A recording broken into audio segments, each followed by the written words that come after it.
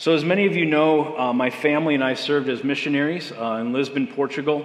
And when you're serving in a foreign country, we have to learn a new language. Language learning can be exciting, it can be fun, it could also be extremely frustrating, and it can be extremely difficult. And there'd be times where I think I nailed it and I got it right in terms of the language, and then all of a sudden times where I just fall flat on my face. And one word that would get me every time is this word right here. It's a Portuguese word, and it's pronounced puxa. Puxa. And this word would be put on the doors of a business or a restaurant or a store. So you'd see it and it'd say puxa. And I'd walk up to that store and I'd say, puxa. And you know what I'd do? I would puxa. But the problem is that means pull. I almost broke my nose a few times because of this word. Did you ever think you had something dead on right only to find out that you weren't even close? I think if we went around and I asked you, what is a disciple of Jesus Christ? We would get all sorts of answers, and some would be right on, some would be close, some would be way off. But what I love is in the passage we're going to look at this morning, Mark gives us a crystal clear picture of what a disciple of Jesus Christ is. If you start reading the Bible in the New Testament, you're going to see this word disciple a lot. We use the word Christian a lot, but the New Testament word is disciple, this follower of Jesus. And Jesus used this word to identify those who are close to him. But what really is a disciple? And that's what we want to look at this morning. We are in a series called Amaze as we're going through the book of Mark, and I want to invite you now to open your Bibles to Mark chapter 3. Verses 7 to 35. Chris did a great job kicking off this series the last 2 weeks. I appreciate that. One of the things I did for the first time is use the Church Center app to follow along. I don't know if you've ever done that, but it's amazing. Thank you to Ryan for putting that all together. Everything's laid out right there. If you want to do that, you can. But Mark chapter 3, we're going to be focusing on verses 7 to 35. And in this passage, we're going to see three pictures. We're going to see a picture of our current world. Then we're going to see a picture of a true disciple. Then we're going to see a picture of a false disciple. Mark does this so many times throughout his book. We're going to see this a lot. He kind of sandwiches truth in between two falsehoods. He gives us one picture, then truth, and then another picture. And he puts these two things on the outside to contrast the truth in the middle. And so we're going to see that right here, and we're going to see it a lot as we go through this book. So what I want to do is look at these three pictures, and then at the end, I'm going to pull it all together in a gospel lens. And so let's take a look. Mark chapter 3, starting at verse 7. The first picture I want to look at is a picture of our current world, verses 7 to 12. It reads this. Jesus departed with his disciples to the sea, and a large crowd followed from Galilee. And a large crowd followed from Judea, Jerusalem, Idumea, beyond the Jordan, around the Tyre and Sidon. The large crowd came to him because they heard about everything he was doing. Then he told his disciples to have a small boat ready for him so that the crowd wouldn't crush him. Since he had healed many, all who had diseases were pressing towards him to touch him. Whenever the unclean spirits saw him, they fell down before him and cried out, "You are the Son of God." And he would strongly warn them not to make him known. We see in this picture that large crowds are coming. If you look at verses 7 and 8, 3 times he mentions large crowd followed from Galilee, large crowd from all those other areas. Large crowd came because they heard. There's this large crowd that's coming to Jesus, and they were obsessed with one thing. And that is to get their felt need met. They wanted to be alleviated from their afflictions. They wanted to have comfort. That was their primary motive. They heard that this guy Jesus heals and delivers, and they wanted to get in on that and be comforted with their things that they were carrying that were painful. The demons were hushed. They would shout out who he was, and he silenced them because it was giving the right information at the wrong time. They were declaring he was Son of God, which he was. They were saying, this is a Messiah. And one of the things that people knew is the Messiah would heal, the Messiah would deliver. But Jesus knew that that was all their motive was, and so he wanted them to be hushed. He knew that they would use this truth right now to get their own self-interest. Now, there's nothing wrong with bringing your felt needs to God.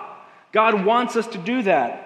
But we have to realize that there's more to being a disciple than Jesus just meeting our needs. Notice the crowds and the demons. The original language says falling in on him, and we see this original word in the Greek used 2 times. Once in verse 10, where it says, since he had healed many, all who had diseases were pressing towards him. That was that word saying falling in on him. And then look at verse 11. Whenever an unclean spirit saw him, they fell down before him. There's that word again. Mark uses the same Greek word to describe what the crowds are doing and what the demons are doing. The idea here is Mark is tying these two together. That does not speak well of the crowds. We find their motivation in verse 8. It says that they came because they heard about everything he was doing. That was their primary motivation. What's in it for me? I want this because I want this. They had no other motive other than that. This is a key picture of our current world. Our current world makes Jesus into anything they want him to be. Jesus is on the potter's wheel of the current world to be molded in whoever they feel he should be and however they want him to be.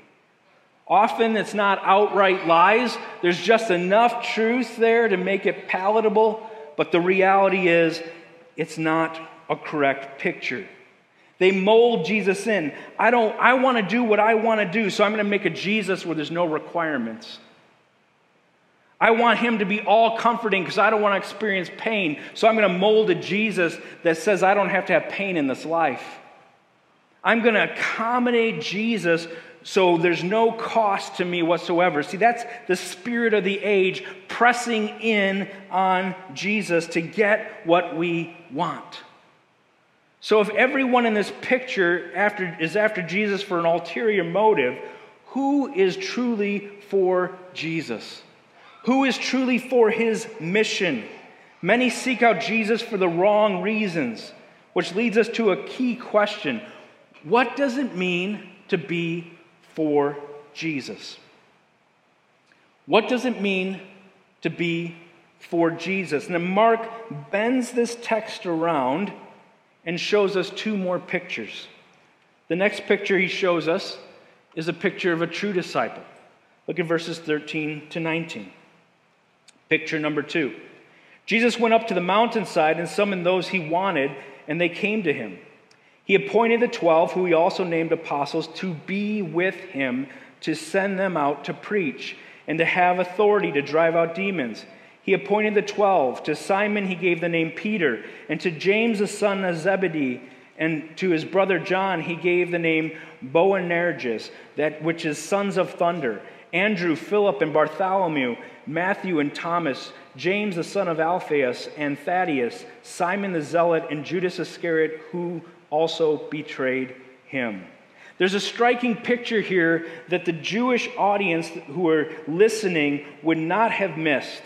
If you notice in verse 13, it says that he went up to the mountainside.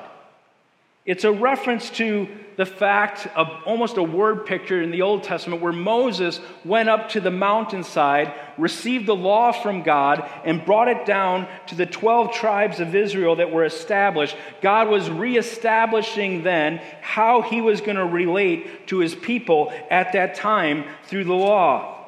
And now Jesus goes to the mountainside.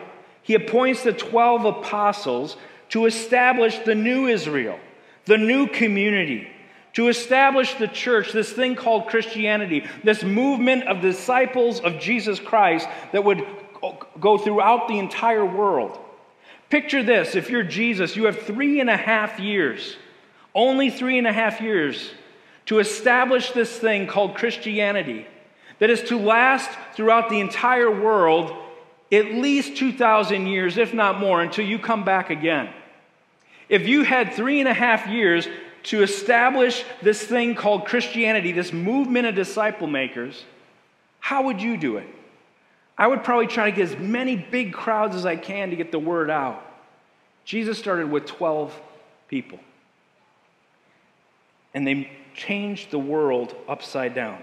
And what does he call them to? Look at verse 14. He appointed 12, who he also named apostles, to be with him.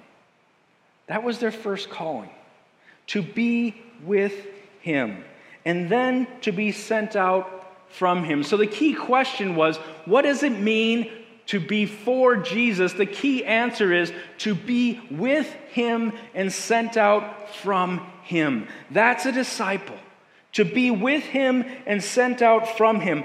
Both of those need to be present in your life. With him and sent out from him. Both are needed, but the order is so significant. We are called to be with him first, to remain basking in the presence of Jesus, to be saturated by the presence of Jesus, to place our hearts, as Ryan said earlier in the verse from John 15, abiding in Jesus, remaining in Jesus, staying in Jesus. That's the very first call that has to happen. And that's essential before we go out and do anything for Jesus. There are many that do things out there in terms of action. But you will never have the power and impact in your action if you're not spending time first with him. The first call of a disciple is to be with him, to be in his presence. And Jesus moves this group from followers to companions to participants in his kingdom agenda moving forward. He said to them, let's go on to neighboring villages. He brings them with, that I may preach there too. This is why I have come. He invites those who are with him to make disciples everywhere and fulfill his mission. A true disciple of Jesus is someone who is with him and goes out on Jesus' kingdom expanding, love abounding, disciple making mission. Someone who is with Jesus obeys Jesus. And then Mark wants to drive home this point by completing that sandwich and giving us that contrast of one final picture. The picture of a false disciple. Look at verses 20 to 30. I'm going to first focus on the first two verses, 20 to 22.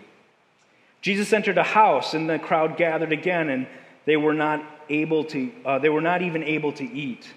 When his family heard this, they set out to restrain him, because they said, he is out of his mind. The scribes who had come down from Jerusalem said, he is possessed by Beelzebub, and he drives out demons by the ruler of demons. In this picture, we see two groups of people with the same goal. The goal is to oppose Jesus. They create this picture of a false disciple, and oddly enough, many times we look to these same groups of people to help us follow Jesus, but they could be opposing Jesus as well. The two groups that we see are the families and his family and the scribes. His family and the scribes. I want to look at the family first. Look at what they did in verse 21. It says they went out, when they heard this, they set out to restrain him because they said he is out of his mind. They tried to get rid of him. Why would they do that? Has this ever happened to you? Have you ever had a time where you're following Jesus and you start talking about it with family members and they look at you like you are out of your mind? Jesus' family was not with him on this mission at this moment. They disregarded his authority. They disregarded who he truly was. And they're classified in Mark's picture here as false disciples. And there's some key principles for us in this. First of all, if your family are disciples, remember, genetics does not make you a disciple of Jesus. If your families are following Jesus and they're Christians, it doesn't mean you are automatically that. I remember talking to people sometimes. I'll say, tell me your story. How did you get to the spot where you began to follow Jesus? They say, well, I was born in a Christian home. But here's the deal. You're never, ever born a disciple of Jesus. It's a decision you make to follow on your own, to be with him and be sent out from him. Another principle we need to learn is if your family are not disciples of Jesus, then if you want to follow Jesus, you must oppose their false disciple thinking. You must walk in a different direction. It doesn't mean you leave your family. It doesn't mean you blow off your family. It means you think differently. It means you live differently. In fact, Jesus put it like this. He said, if anyone comes to me and does not hate his own father and mother, wife and children, brothers and sisters, yes, even his own life, he cannot be my disciple.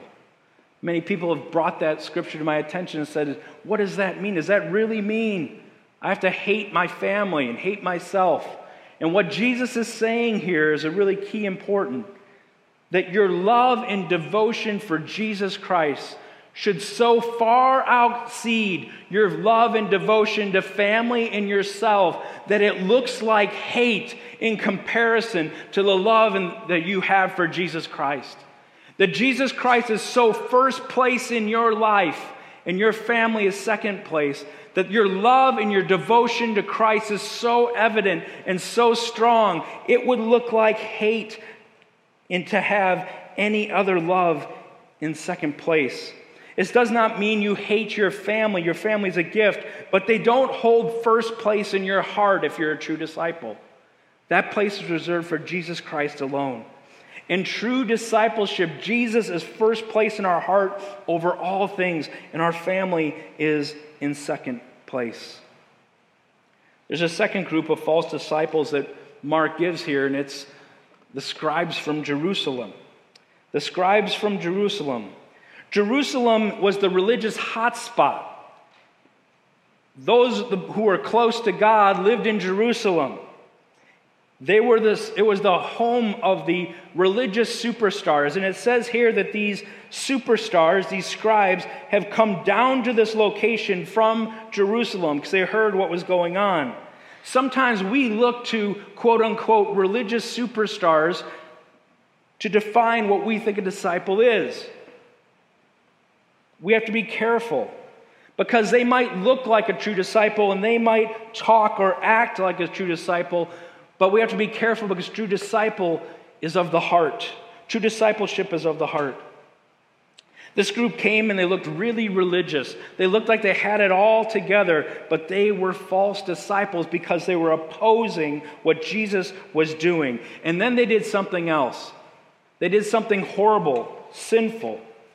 They made a false accusation. Let's look at verses 22 to 30. The scribes who had come down from Jerusalem said, "He is possessed by Beelzebub, and he is driving out demons by the ruler of demons." So he summoned them and spoke to them in parables. "How can Satan drive out Satan? If a kingdom is divided against itself, that kingdom cannot stand. If a house is divided against itself, that house cannot stand.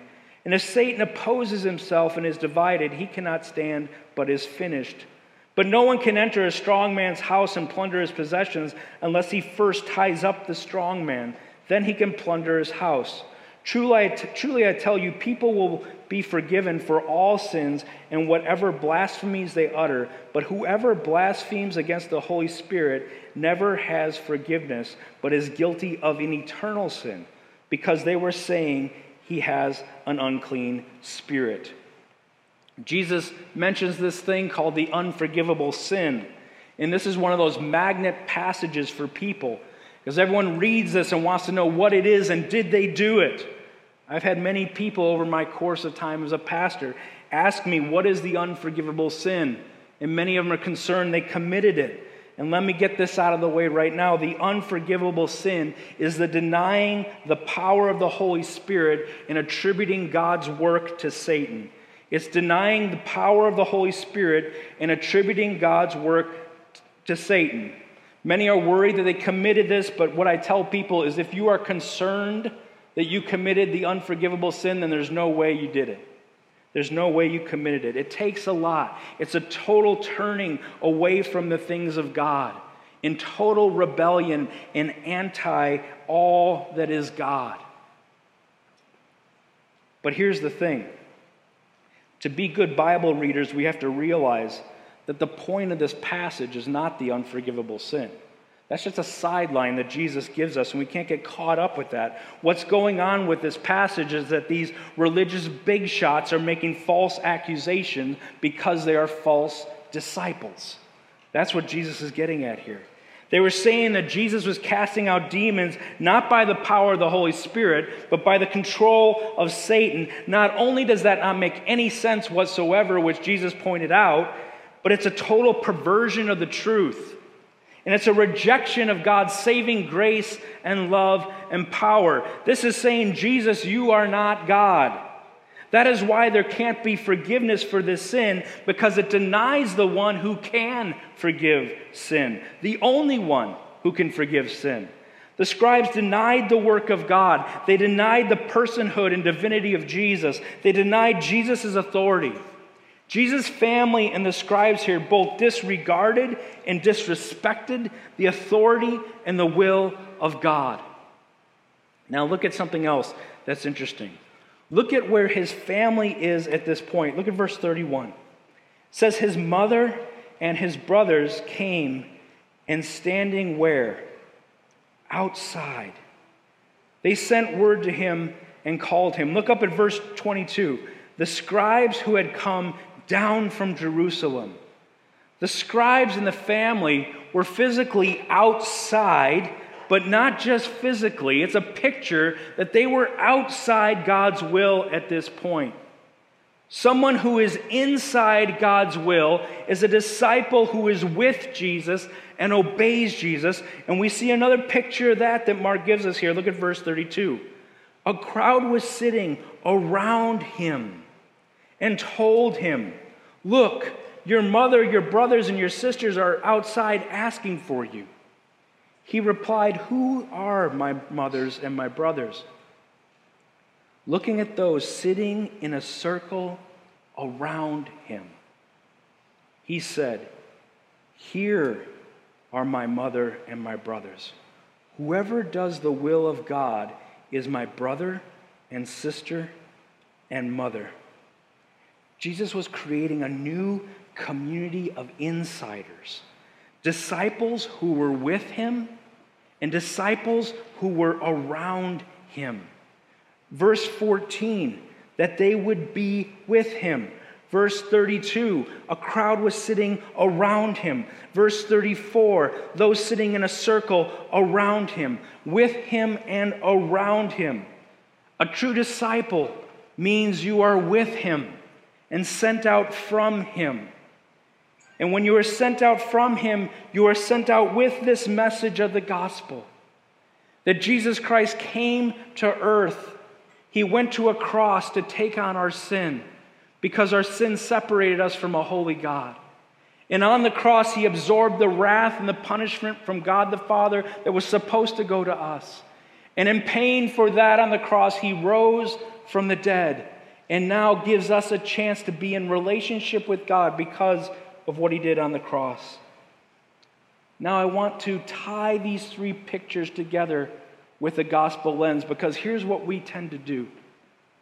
We look at a passage like this and we see picture number one, the current world, and we say, oh, that's evil, that's bad. And we see picture number three, the false disciples, and we say, oh, that's evil, that's bad. And we see picture number two, to be a disciple is to be with him and to be sent out from him. We say, that's good, that's who I am all the time. And then we try to massage and make our will conform to that picture number two. And there's a piece of that that's right. But a better gospel picture of this passage is this: that the knee-jerk reaction of my heart is to be in picture one, where I just want Jesus to fill all my needs and be my need filler. And the knee-jerk reaction in my sinful heart is also picture number three, to be a false disciple, where I say, here's how you're supposed to do it, and here's how I want it to be. But God loves us so much that he takes the defaults of our hearts, our actions to want to go to the sides, and he loves us in such a way that his amazing love, his amazing grace, if I open my heart to him, pulls me into that true picture of what a disciple is. I love the fact that the very first distinction of a true disciple is to be with him. Because it tells us that no matter how far our hearts will wander to the outside pictures, we can always come and be with him. That's where it starts. And in that place we find grace. In that place we find mercy. In that place we find forgiveness. And then we find that love that's so amazing and so divine demands my life and my all. And because I'm transformed and blown away by the love and the mercy and grace of such a Savior as Jesus Christ, why would my heart want to go to the outsides any longer? But I'm bound to him to carry out his mission. But it's something that he does within me, not something that I do of my own strength. Because in myself, I am bound to be tied to the outside pictures. But because of Jesus Christ and what he did on the cross, he pulls me in to true discipleship. Be with Jesus.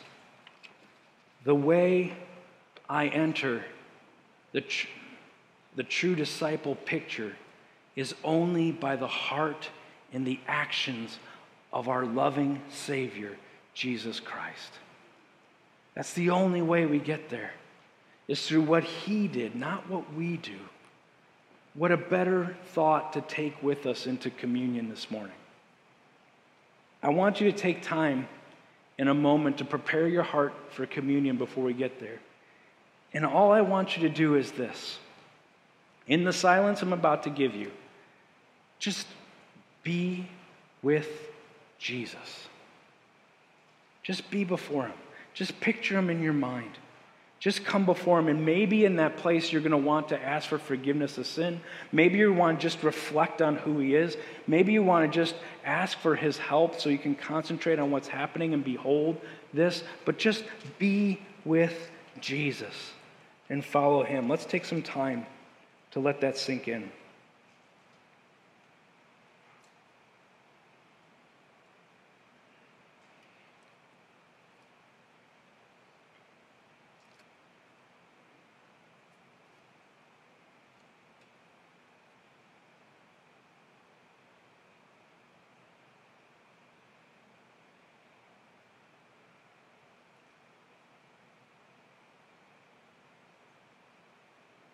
Now I invite you to take your cup and to open the elements.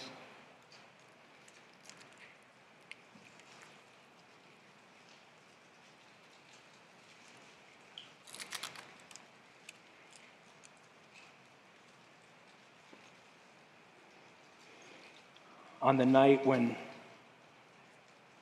Jesus was betrayed, he took the bread, and when he gave thanks, he broke it. And he said, "This is my body that has been given for you. Do this in remembrance of me."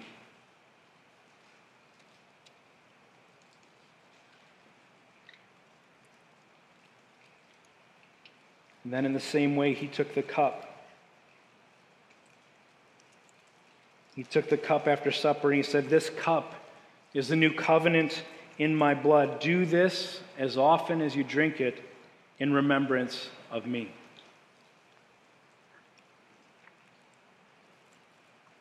Father in heaven, we thank you for the amazing gift of Jesus Christ. We thank you that in him we have true life, in him we have true grace, in him we have true mercy.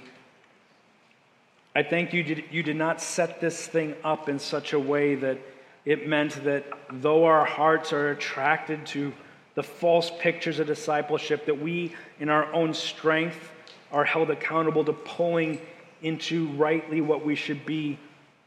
But instead, God, you sent Jesus Christ to do the work for us and made it our chief ambition to just lean into him and be with him and trust him in his grace of how he's molding our hearts. Thank you for how you did this thing called the gospel.